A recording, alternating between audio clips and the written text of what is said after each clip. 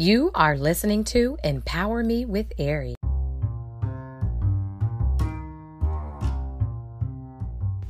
Hey, kings and queens, royal people, this is Queen Ari.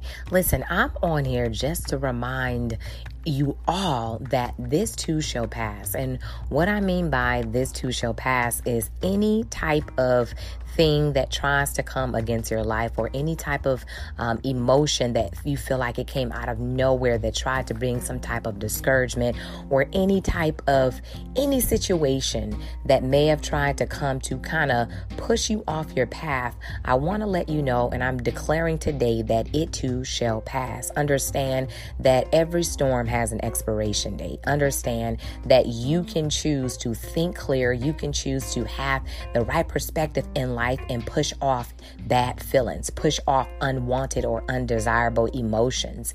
You can overcome those things. You have the power to renew your mind. God is giving you that power. And as I previously said, you have to understand that as a man thinketh, so is he. This is what the Bible says. So what you think about, literally you become. And so, I want you guys to know that God is faithful, and he said that his plans for you are good.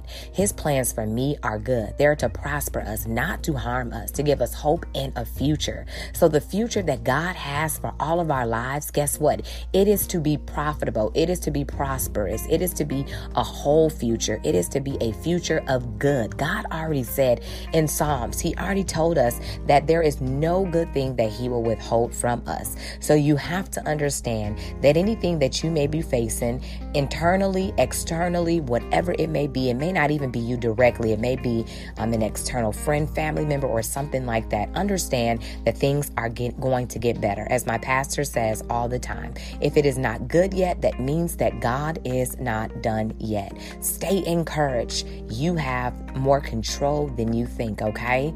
Remember to renew your mind. It is the GOAT mind. I love you guys.